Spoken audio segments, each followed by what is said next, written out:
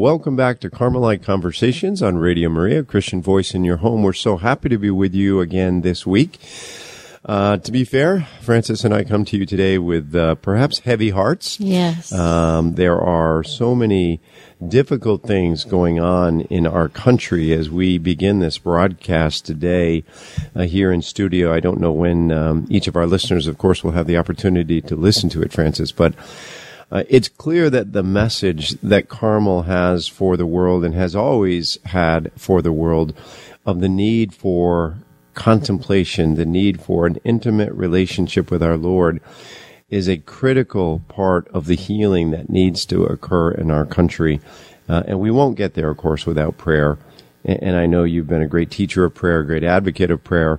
I would value your reflection on the meaning of the contemplative experience for the problems that face our society today. Well, as we have a deeper union with Christ, our perspective, our eyes are opened, our ears are opened, our heart is open so that Christ may radiate through us. So it's so important for us to pray because it is in prayer that we are formed.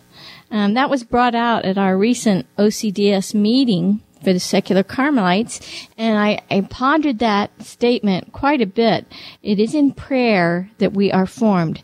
And Mark and I have been doing this series. Today will be the third of 3. We should finish this topic up today where we're talking about contemplative prayer, especially the transition into the infused gift of contemplative prayer. And so we want to invite you to really search your hearts and pray deeply and try all that you are able to do to grow your relationship with the Lord, to grow in prayer. And then as you come to this transition phase, to let the Lord take over, because when we're at this transition point, we're helpless and yet confident. And that's how I feel about our nation today, Mark. I feel helpless in the sense of what's happening in the world, and yet I am confident that God the Father is with us. He's watching over us, and He will make good of all of this. I agree. We need to turn to prayer. And so, Mark, we were praying, as we always do, before coming on the air.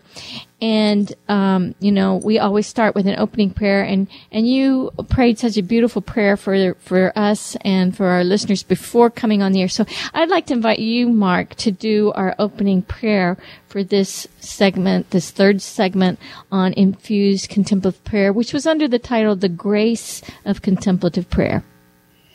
All right, I'd ask our listening audience, please bow your heads and let's seek God's mercy. In the name of the Father, and the Son, and the Holy Spirit, Amen. Heavenly Father, we beg you today to pour out your mercy and your grace, most especially upon the nation of America, the nation of France, and all the world. For we know, Lord, that what confronts us is nothing other than the darkness hidden in the human heart. Our enemies are not our brothers and sisters or those of a different political persuasion, religious persuasion, or culture, but it is the darkness inherent in the human experience. And so we ask, Lord, that you would pour out grace upon all of us, that we might see the beauty in our existence, that we might value the life we've been given and the interaction that we have with all of our neighbors. For we know, Lord, that it is only through the contemplative encounter with you that we can find healing for ourselves. And it is only in sharing the grace, the mercy, and the love that comes to us through this contemplative encounter with you that we can reach out and be the healing balm for our world. And so today, Lord, in a special way, in a powerful way, we ask for that grace. We ask for that encounter. We ask for the tearing of the veil that we might see you, that we might know peace and consolation in our own heart, and that we might be an expression of the kingdom of God in our world. We ask all this in Jesus' most holy and precious name, in the name of the Father, and the Son, and the Holy Spirit. Amen. Thank you, Mark. That was really very beautiful. In the last 2 programs, We talked about grace. We talked about what's prayer. What is the word contemplation? What does that mean? We talked about how we experience an acquired contemplative prayer, what we do. We talked about the prayer of recollection of St. Teresa of Avila. Today, we're going to be really focusing on the gift of infused contemplation. But I want us to keep in mind the natural progression of prayer, from vocal prayer to discursive mental prayer or meditation to a more effective emotional prayer, to the prayer of recollection or a simpler prayer, then to a more passive, quiet prayer, and then opening ourselves to encounter the Lord in a supernatural degree of prayer. So it leads to this one question.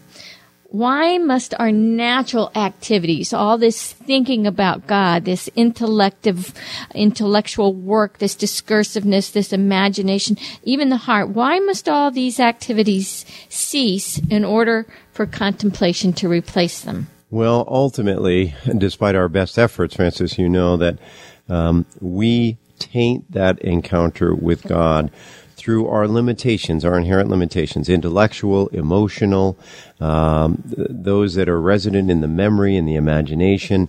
We've all experienced woundedness. We've all experienced great joy in our life. At times we want to recapture that or experience that. And so by virtue of that, we somewhat, not intentionally, but nonetheless, taint this encounter with the living God, who will always be beyond our ability to fully comprehend him. He's much deeper, broader, more glorious than we can imagine. And so any effort that attempts to define him or to define the relationship that he wishes to have with us on our part would in some way diminish that. And so our intellect, as we know, must be overcome by the virtue of faith. Our memory must be overcome by hope. And of course, our will, our human will, that which drives our behavior, must be centered in love. It must be overcome. And I don't mean overcome, that's perhaps a bad choice of words. It must be perfected. It must be perfected by love. And all of the attempts that have gotten us here, they were admirable to get us to this path. The use of the imagination, the use of meditation, the use of the intellect, all of those now must be sort of left to the side, if you will, and we must go forward in total faith and reliance, confidence that God will now take over and do the work on his own that he wants to do within us. And we know that this infused contemplation is a new and transcendent way of experiencing God. And it's contrary to our natural way of knowing. And we know two contraries cannot exist in one subject at the same time. St. John of the Cross tells us that. St. John of the Cross tells us by not turning back in the embrace of something sensible, the soul goes forward to the inaccessible, which is God. You know, just keeping with that theme about the stripping away and leaving ourselves disposed, I think it's a term you used last week or the week before. A good analogy to this would be the launching of a rocket. You know, imagine we're launching our soul into the space of prayer, and we're using what they call the booster stages, early stages, which lift you off the ground. We could think of that as vocal prayer. Something propels us through the atmosphere. These are the various stages, and of course, once the rocket burns out, that stage of it burns out, it's dispensed with. Ultimately, we're cast into an orbit that we don't in any way directly control in this regard. In other words, there's no more booster rocket that will keep us in that atmosphere, but rather the power of grace and the Lord's infused contemplation now takes over and sets us into an orbit. Of course, rockets can control their maneuverability, but in this context, we've really dispensed with all of the boosters that have gotten us here, and now we leave ourselves at the disposal of the Lord to do what work he wants to do, having us in that orbit. But we're in good hands. We're in God's hands. And of course, I want us to remember the Psalm 46, verse 11, "Be still and know that I am God." That scripture really reverberates through this stage, and is kind of where we should end up at, in this stillness, in this knowingness of God. So now I want to just talk about some attitudes that we can take that are applicable to this transition period, which is also the passive night of the sense. So there are several norms of conduct suggested by St. John of the Cross, and we have several points that I just want to bring up. And then I want to get into some other metaphors, like your rocket one, some other metaphors that might help you to understand what this transition from an active prayer to a passive prayer, to this supernatural degree of prayer is like. So, the norms of conduct, attitudes to be taken. Well, the first I would say is freedom and detachment from discursive meditation. Discursive meditation, using the mind, actively engaging the intellect, the imagination, creating images. This is no doubt these include some of the techniques that we would have used in the early stages of our prayer to ground us in faith, to enhance our faith, to give us something to hold on to. It's a way that the Lord teaches us, but we have to move beyond it at this stage. Second, I would say patient perseverance in prayer. Indeed. There are going to be those times when we simply don't want to go pray, where we feel like we're not getting anything out of it. We're wasting time. Yeah. That's a big complaint. It feels like, anyway. And the two words stand alone. Patience, yes, because maybe nothing's happening for a period of time. Perseverance, we need to keep going back. Don't allow yourself to be discouraged, as Francis has explained a number of times. This is a transitional stage, and there will be a destabilization, but we have to persevere through this stage. We shouldn't shriek back in lack of courage and say, oh, my prayer life has just gone awry. Or conversely, we should not try to make something happen, right, Francis? Right. We don't want to try to create the thing that maybe you're hearing us talk about now, this infused contemplation, this intimate encounter. Don't try to make it happen. You can't. And you'll only frustrate yourself in an effort to do so. And then you need fortitude to undergo this trial, this destabilization, this unfamiliar way. This is the way of the nada. Nothing, nothing, nothing. It's a way of unknowing. And so as the transition is occurring, we will not probably even recognize that it is happening. But as we stick to it and we trust in the Lord, surrendering to the Lord, then this will become more and more, I don't know, easy to recognize? No, I can't say that. More and more evident. So we'll become more relaxed to it, accepting of it. I don't want to say comfortable. I know we're both avoiding that word. It's not necessarily a comfortable phase, but our confidence will grow. A deep interior confidence. This is an interior experience, so it won't be the peripherals that we have been guided by up to this point, but it'll be much more an internal awareness that, yes, this is okay. It's okay what I'm going through right now. This is where I like to think of dark rays of contemplation. You know, it's not going to be like you're feeling these consolations. No, not that. Dark rays that, you know, it's like you're getting a suntan, but you don't see that you're getting the tan, right? The other attitude, we got a few more here, is the attitude of loving and peaceful attentiveness to God. You know, it's just like if you're in a marriage and you're looking at your spouse and you're sitting in the living room together and you've been around each other for years and years, and you know, sometimes just a look says a lot, right? You don't need to be speaking to be communicating. And so this attitude of loving and peaceful attentiveness to God is very important here. You know, that reminds me of a story. I remember the great Catholic author Graham Greene telling. He had a gentleman whose name I frankly don't remember, but at this stage of his life, late in Graham Greene's life, this gentleman was one of his best friends. And they had spent many, many, many years together and knew each other quite well. And he relates that one afternoon, he was sitting with this gentleman and that gentleman's son, and they sat for an hour looking at the waves rolling in off the coast and didn't say a word to each other. And at some point, the gentleman in the story got up and he walked away, went back into the villa or the hotel, wherever they were staying. And Graham Greene turns to the right to the gentleman's son and says, "You know, your father is one of the greatest conversationalists I've ever encountered." And it was sufficient that both of these writers, the gentleman was a writer, were there with each other and sort of in the moment. And there was communication going on despite the fact that there were no words uttered. It's somewhat like that. Right.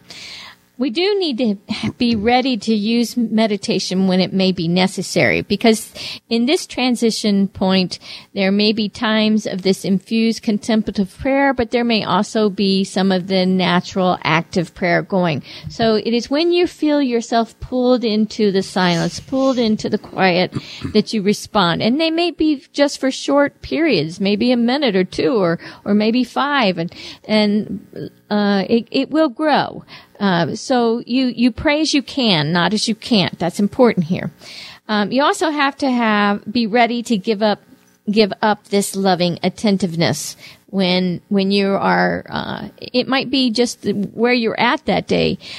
You might be having a lot of bodily pain that prevents you, or, you may be attached to something and it's getting in the way. So we pray as we can again.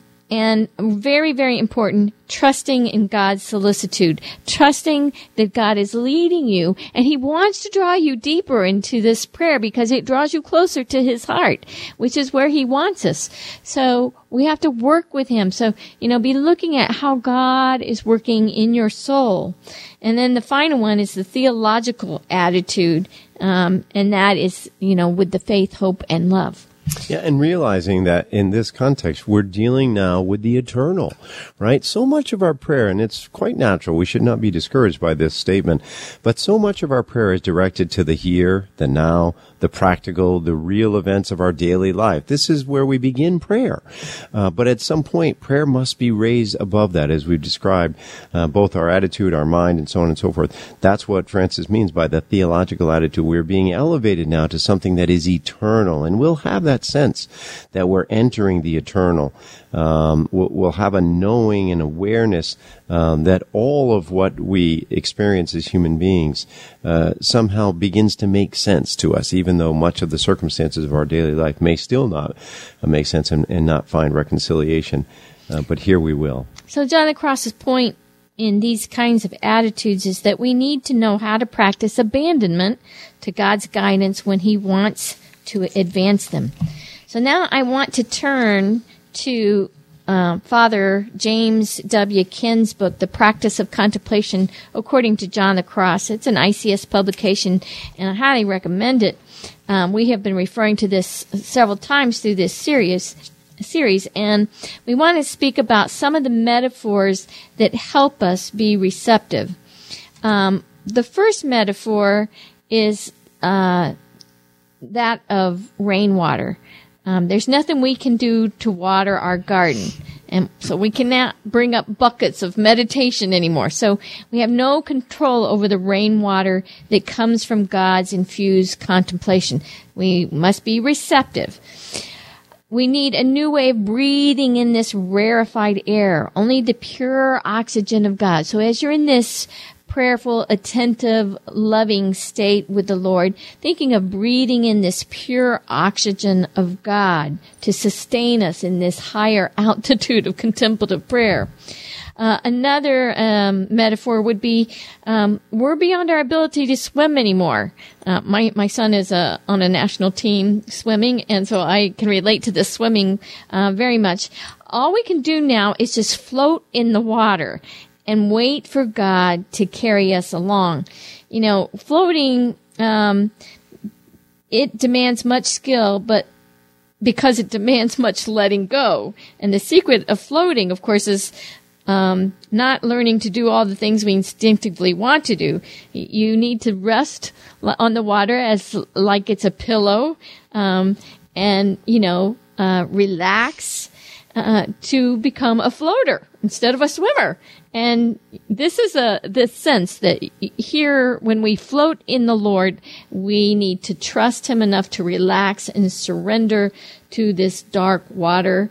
And we've got to believe that our floating is not directionless, but that the Holy Spirit is leading us. So we just got to persuade ourselves, put your head back, breathe slowly, and let yourself drift along. I think of a lot of people who go tubing along the rivers, and sometimes you're on a rapids, rough, but here we're talking about smooth sailing. Anyway, but this is a very passive and a very relaxed, trusting sense. Another metaphor would be all of our efforts cannot open the door to this new experience. All we can do is remove the obstacles of our mental images and rational thoughts. So getting rid of that and wanting to be clear like a window so that it's pure. And then a final analogy would be God is the sun ever shining. He will certainly shine in our soul once it is empty of the clutter of sensible images and natural reasoning.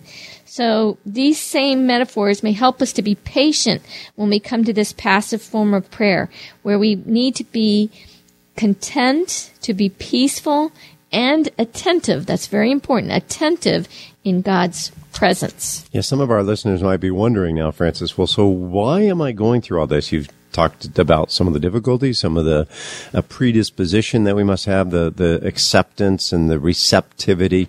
But what's the motivation? Why am I willing to put myself through this? What is it going to bring about? Well, the last bit of advice that Father Kim gave there talked about having to remove all of the clutter. Why? St. John of the Cross tells us that contemplation is nothing else than a secret, peaceful, loving inflow of God, which, if not hampered by all that clutter, fires the soul in the spirit of love. I'm going to ask you to read. That's why. Yeah, I'm going to ask you to read that again. Okay. We want to repeat this so that we really get an understanding of this. Yeah, and again, just prefacing it, this is why we pray. This is why we look for that encounter with the living God. This is the whole, if you will, centerpiece of the human experience. It is for us to be transformed literally into the image of the one that we were created for, and that is love. God is love, and we as his creatures desire to be transformed into the very being who created us, and that's nothing short of love. So contemplation, disposing ourselves for this transformation, transfiguration into love is exactly what contemplation is leading to. And so John of the Cross again tells us contemplation is nothing else than a secret, peaceful, and loving inflow of God, which, if not hampered, fires the soul in the spirit of love. That is the reason for human existence. There's nothing short of that.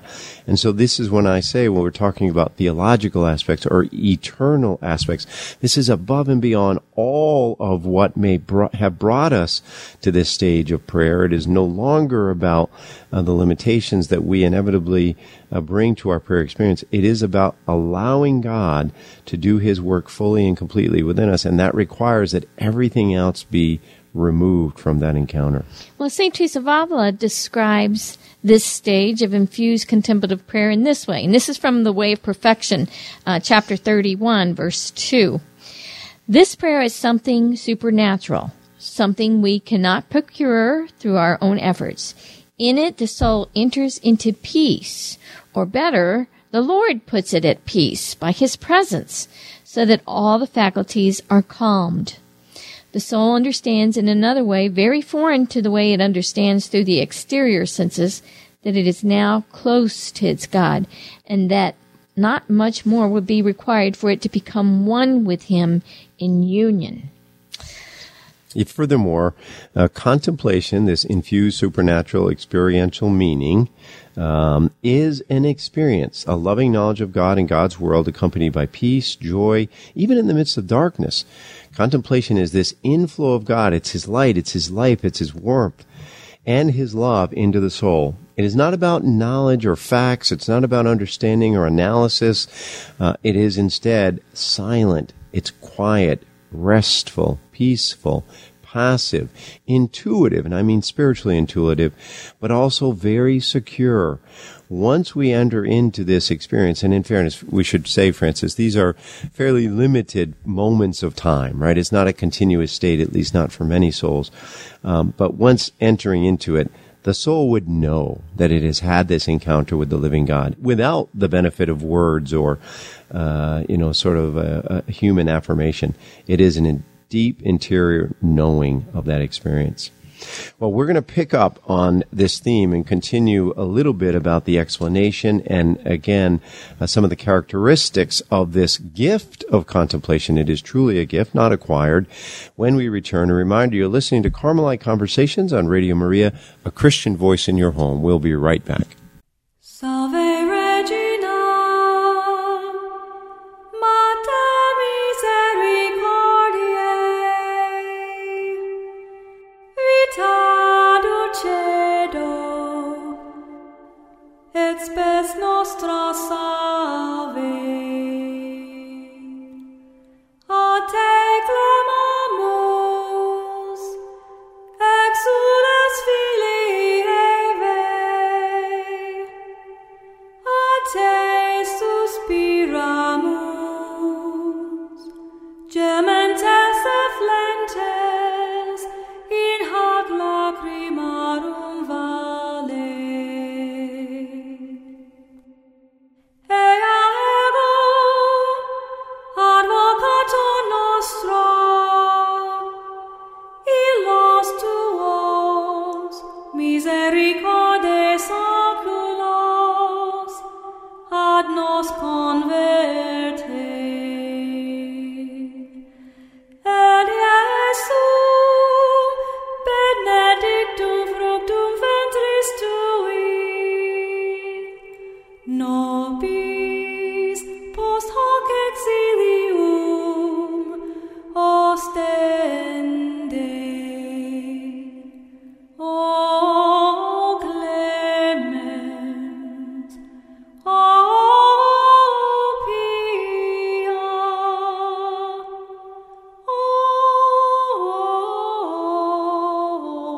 dulcis Virgo Maria.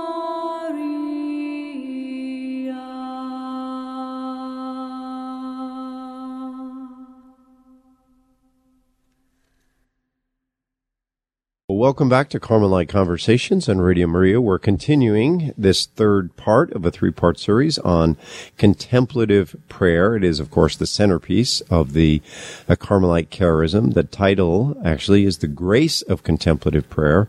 All prayer is a grace, and in this case, of course, we're talking about the gift of contemplation, infused contemplation, that which only God can do for us. And through us, we have had to dispose ourselves to get ourselves to a state where God is able to take that action with us. But at this point, really, we have to simply allow God to take over. He works with souls that are courageous, that are patient, that persevere, and that genuinely have a desire for this encounter and experience of Him. And it comes in varying degrees. But our work has largely been completed at this point. We're well beyond the early stages of meditation, vocal prayer, even early stages of contemplation, which we can do, the prayer of quiet and so forth, prayer of simplicity, recollection. Now we are at that stage where we simply wait for God to take over. And I concluded my last statement with, once experiencing this, once encountering God in this way, we will know, the soul will know that it has had a unique encounter, a unique experience with God. Right. That is the major indicator. You know you have had an experience of God within the depths of your soul. The contemplative soul knows God. And this always reminds me of the Secular Order of Discalced Carmelites motto, to know God so that he may be known, to love God so that he may be loved. This is an intimate knowing. It's a marital, spousal type of knowing.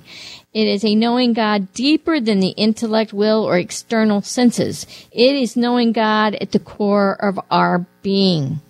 This contemplation is a mysterious, infused knowledge. It's a sacredness of intimacy. It's a purity and enlightenment of the interior self in and through God. Contemplation is a spiritual knowledge infused, communicated spirit to spirit.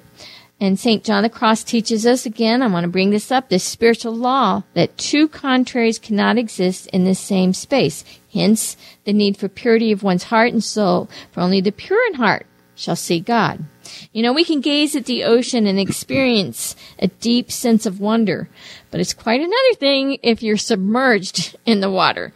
Now, infused contemplation is when God submerges the soul in himself, in this ocean of divine mercy. We no longer gaze at God from without, but we experience him in union within. So that leads us to several general characteristics of the gift of contemplation. And I pulled this list from Father Jordan Amman, Characteristics of Infused Contemplation. And I thought that maybe we would just list a few of these to help people understand these general characteristics. Yeah, and they're consistent with the words that St. John of the Cross uses, at least in many cases. For example, the first one, interior attitude of receptivity or passivity, words we've used before, towards the divine presence. It is God who in this state is the agent. The soul is simply the receiver. We're reiterating this important aspect of it, that we now must be in a condition of receptivity, waiting for the Lord to do this work. But this receptivity, this passivity, in and of itself can be challenging for us. And so we need to deepen our readiness, our willingness to allow God to do this work. Another characteristic of this gift of infused contemplation is love and knowledge are combined now. It's a loving knowledge. And John of the Cross says in Living Flame of Love, God is the giver and the one who works in the soul by according spiritual goods in contemplation, which is knowledge and love together, that is loving knowledge. So God is giving this love and knowledge infused together. Next, the phrase is detachment and silence. We know it's impossible for this highest wisdom, the language of God, if you will, which is contemplation, to be received in anything less than a spirit that is silent, that is detached from discursive knowledge and gratification. This is what we mentioned earlier when we said we've sort of got to clear the room out. There's no room in here for anything other than what is God. Everything that is not God must be removed. And this detachment and silence is a critical aspect of that. The fourth characteristic would be simplicity and idleness. It's in this way that a loving knowledge of God is infused by God himself, although we more often than not do not experience his action in us directly. Fifth, I would say hidden, delicate, and secret loving. Now, Francis just mentioned this idea that love and knowledge are fused here. We're beyond, we've elevated our intellect in faith, and we've elevated our will in charity. They're fused here, and also they are hidden and delicate. Delicate means this stillness, this simplicity, this idleness was the phrase that Francis just used. It seems contradictory to so much in modern society. To be idle seems to us to be unproductive, but in this case, it isn't. It is disposing ourselves for God to both hide himself within us, this delicate touch of secret loving knowledge. And we're secretly filled with these spiritual riches and gifts and graces. And the fruits of that will show in your life. And you'll all of a sudden be able to do something or handle a situation with better virtue than you had before.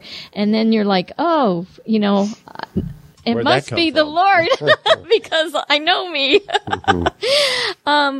Another final characteristic here is a welling up from within of a direct experience or awareness of God's presence, of what John of the Cross calls a simple, delicate, loving knowledge of God.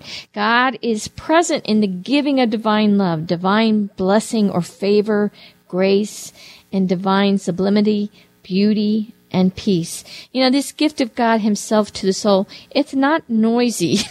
It's profoundly silent and peaceful, sort of like that 30 minutes of silence in heaven in the book of Revelation. And I just keep thinking that is the sense of when you are awed by something, you're speechless, right? And that sense of this profound filled silence. It's like the gentle breeze or quiet whisper that St. Elijah heard on Mount Horeb in standing at the entrance of the cave. Yeah, and Father Bonaventure Sauer, a Discalced Carmelite friar, uses this phrase, contemplation has about it something of that self-forgetfulness that can befall us whenever we are listening intently to music, for example, or find ourselves getting caught up in reading a good book. Moreover, he goes on, this contemplative state generally doesn't last very long. How will we know we're in it? Some of the manifestations of it. We've talked about a loving experience. It's very delicate. It's very gentle. It is not overwhelming. God's not going to push you back into a chair and say, no, this is it. It's going to come from within, not from without. That's the first affirmation, if you will. It is oftentimes accompanied by tears of great joy, but nonetheless, sort of a realization that we're encountering something that is beyond the human experience. And this loving presence and affirmation of the existence of a loving God leads us to this self-forgetfulness. We become focused on the other. We might even find ourselves wondering, where have I had my priorities up to this point? St. Augustine says this very thing about his encounter with God. What was I doing before I realized your existence? I'm paraphrasing, obviously, but these are some of the manifestations of the experience itself. And maybe even a sense of lost time. You're not aware that so much time has passed because it is so peaceful and so joyful. Well, this leads us to the 4 stages of infused contemplative prayer. This first stage, of course, is the infused recollection leading to the prayer of quiet. And Teresa of Avila brings up the prayer quiet, or some may call it supernatural recollection. That would be the first, official stage of this infused contemplative prayer, when the action of God's not strong enough to prevent distractions. So you may be still having distractions going on, and the imagination still retains certain liberty.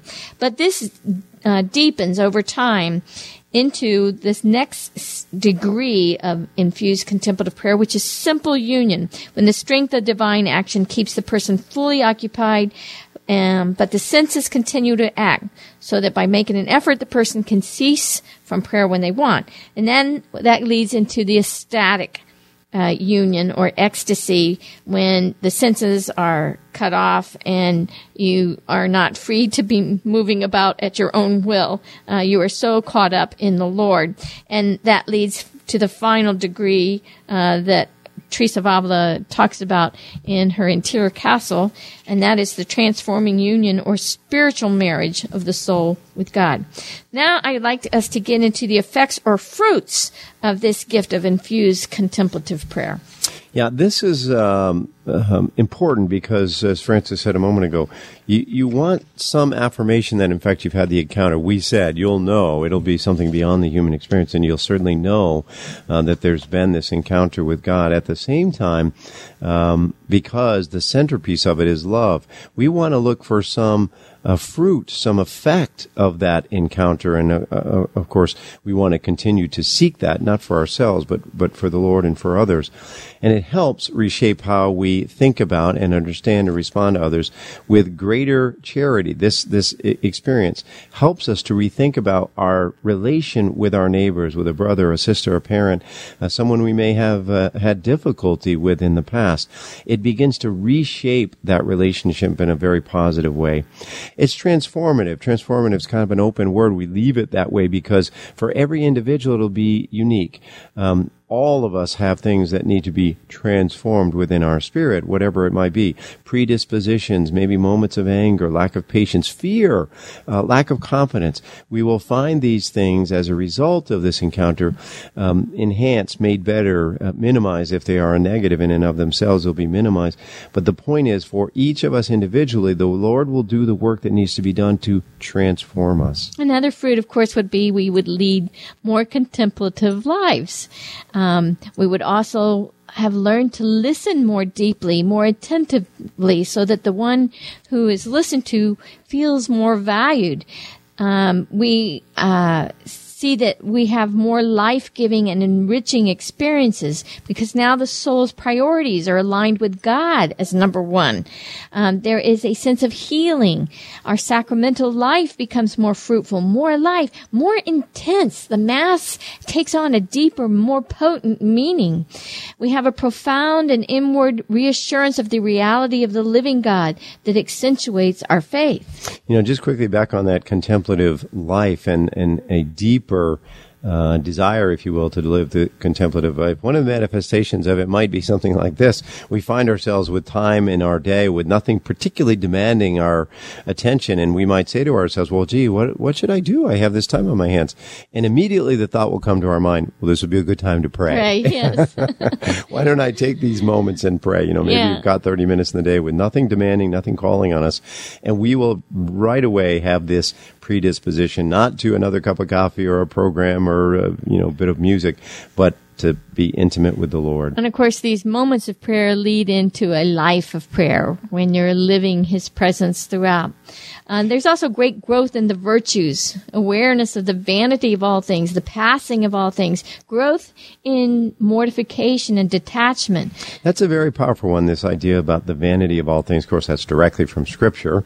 And we know then that as we begin to experience this, we look about our world and we will begin to see the smallness of so much of what has previously drawn our attention. And many cases may have been of great importance to us. We will begin to see both the passing nature of everything in this world, everything that we've experienced in our life, but those things that have so often drawn our interest away from God will in fact now be viewed in the context of the eternal, and they will reveal themselves for just how small they are. Of course, we'll also have great growth in the gifts and the fruits of the Holy Spirit, growth in longing for and yearning for and hunger for God. Those are great contemplative words of a Carmelite: longing, yearning, hungering for God. We would do well, too, by the way, Francis, I think, to reflect on the gifts and the fruits of the Holy Spirit from Scripture. Those are largely in Paul's writings. I would encourage our listeners, and when you're looking for, what specifically would I expect to see as a consequence of this, and we're outlining some of that, but I would encourage prayer, meditation on the gifts and the fruits of the Holy Spirit to sort of ground them in our nature, one, so that we know when we can see in ourselves where we're making progress, but also just reflecting on them will draw our attention to them more, and we're more likely then to respond with these gifts and fruits in the circumstances of our life. Two other great fruits would be an intimate love, where the barriers between the soul and God dissolve. All now is seen through God, and there is a much greater sense of death to self and true life in God, and a bearing witness to God to others. In infused contemplation, we are purified, we're illumined, and we're united to God in love. Well, I want you to read this next quote because I think it speaks to exactly how we open the conversation today. And I do think this is a very serious topic for us to be dealing with right now because of the circumstances that we find ourselves in the world.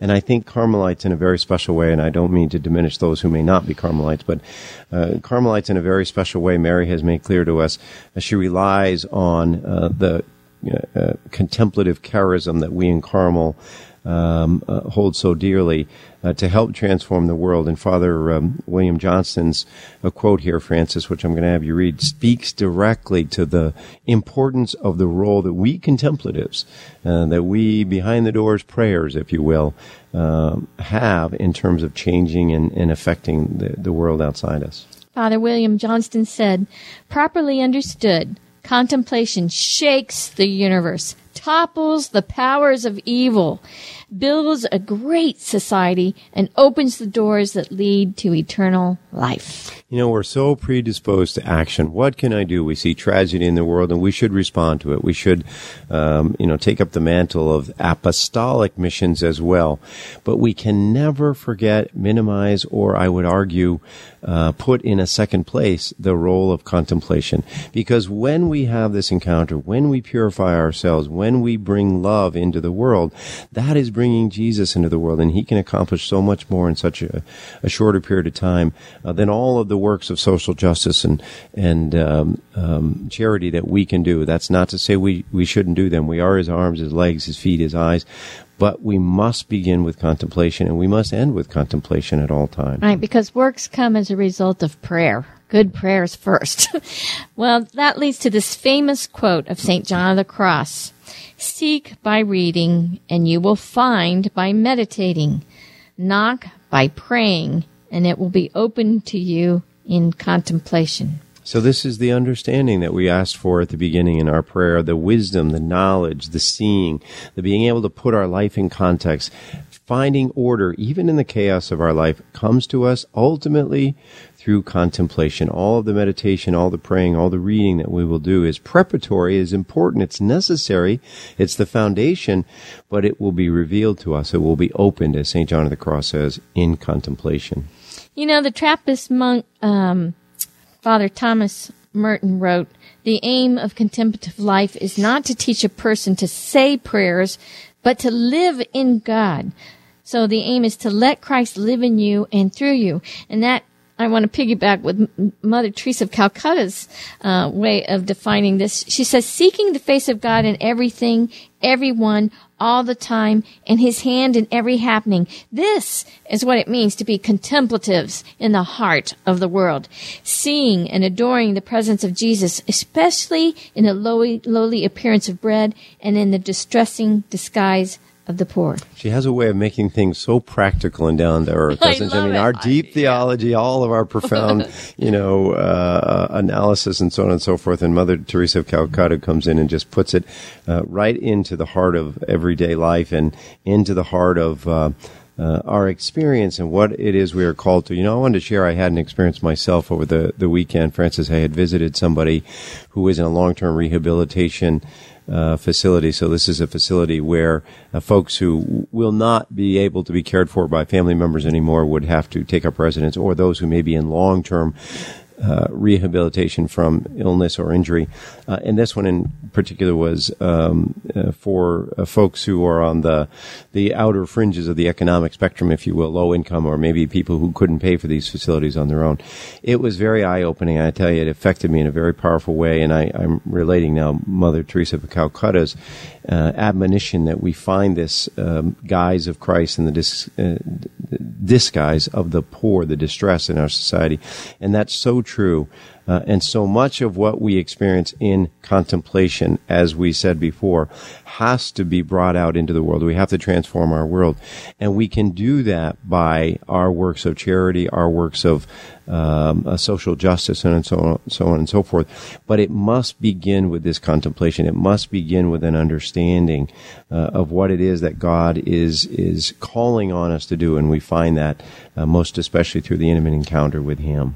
So what are some practical steps that we can take so as to live a more contemplative life and incorporate daily contemplative prayer, or be open to it? We can practice the acquired contemplative prayer, but to be open and receptive to this infused contemplative prayer. So what kind of steps can we take? First of all, we need to have balance in our lives. When's the last time you sat around the table and enjoyed dinner with all of your family, or turned your cell phone off and refrained from checking your email every few minutes? Excessive work and travel, excessive involvement in sports and entertainments, they can tear families apart. So we need to have balance.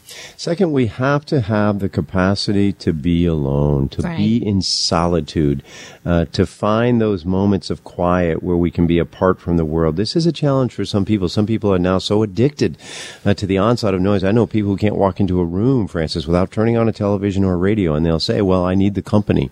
And that's a difficult a place to be, because in order to encounter this living God, this experience of contemplation, we're going to have to be able to withdraw ourselves from that. So the capacity, literally the capacity to be alone, to be in moments of solitude and in silence, is a critical part of this experience. So the solitude brings the exterior quiet, but we also need an interior quiet, and that is silence within. This is an emptiness of words and concepts, but it has a fullness of love. And with that, I would add the recollection of the presence of God, which is simply paying attention to the presence of God within, or, resting in the Lord. We even thinking of the air that we breathe, we would not be alive if we could not breathe this air. So, I often think of the breath being, God, and that air coming into me, the breath of God coming and keeping me alive. St. Augustine continually wrestled with these two questions. He would say, God, who are you? Or who are you, God? And then, who am I? And he would think about this recollection, this presence of God in relation to he himself and God, and would continuously meditate on that. Of course, Brother Lawrence of the Resurrection talks to us about the presence of God, and we encourage reading his work entitled The Presence of God. Fifth, and maybe most importantly, deep listening. All of what we've just said, getting away from the distractions in our modern world, being alone, finding balance, silence, the recollection of the presence of God, lead us to a deep listening. If we want to hear God, we must listen. The Scouse Carmelite friar, again, Bonaventure Sauer, said this: we can't hear if we don't listen, and we can't listen if we're not able to still the exterior and interior noise, and so attend to another. Of course, that's God. Turning ourselves, our minds focused towards Him, in the case of natural sounds, to be whatever they may be. To acquire this virtue of listening deeply, receptively, we need to be schooled by the steady application of the twofold healing balm, which are silence and solitude. These balance, silence and solitude, recollection, the presence of God, and listening deeply put into life the balance that we're looking for. They are in themselves a school of prayer, and they dispose us to the reception of the gift of contemplative prayer. Additionally, we have to have order in our lives. We have a God of order. If you look at the universe and those pictures that are coming from the Hubble and all the other things out there in space, we have a God of order.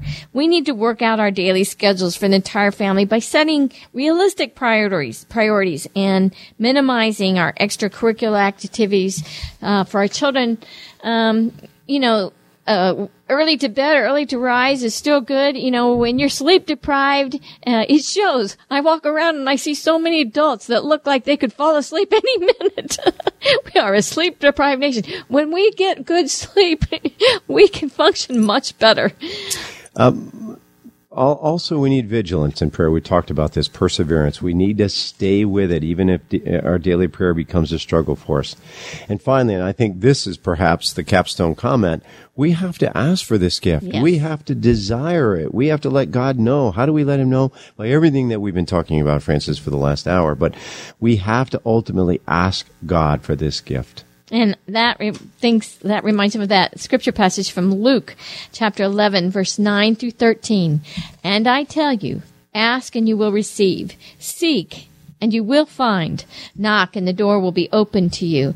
For everyone who asks receives. And the one who seeks finds. And to the one who knocks, the door will be opened. What father among you would hand his son a snake when he asks for a fish, or hand him a scorpion when he asks for an egg? If you then, who are wicked, know how to give good gifts to your children, how much more will the Father in heaven give the Holy Spirit to those who ask Him? And that leads us to the Jeremiah scripture that we opened this whole series with. For I know well the plans I have in mind for you, says the Lord. Plans for your welfare, not for woe. Plans to give you a future full of hope. When you call me, when you go to pray to me, I will listen to you. When you look for me, you will find me. Yes, when you seek me with all your heart, you will find me with you, says the Lord, and I will change your lot. In the name of the Father, and the Son, and the Holy Spirit. Amen. Great blessings in this series. We encourage you to listen to the previous programs if you haven't already. Take some time every day for contemplative prayer to seek the living God. And a reminder, you've been listening to Carmelite Conversations on Radio Maria, Christian voice in your home. Until we're with you again next week, God bless.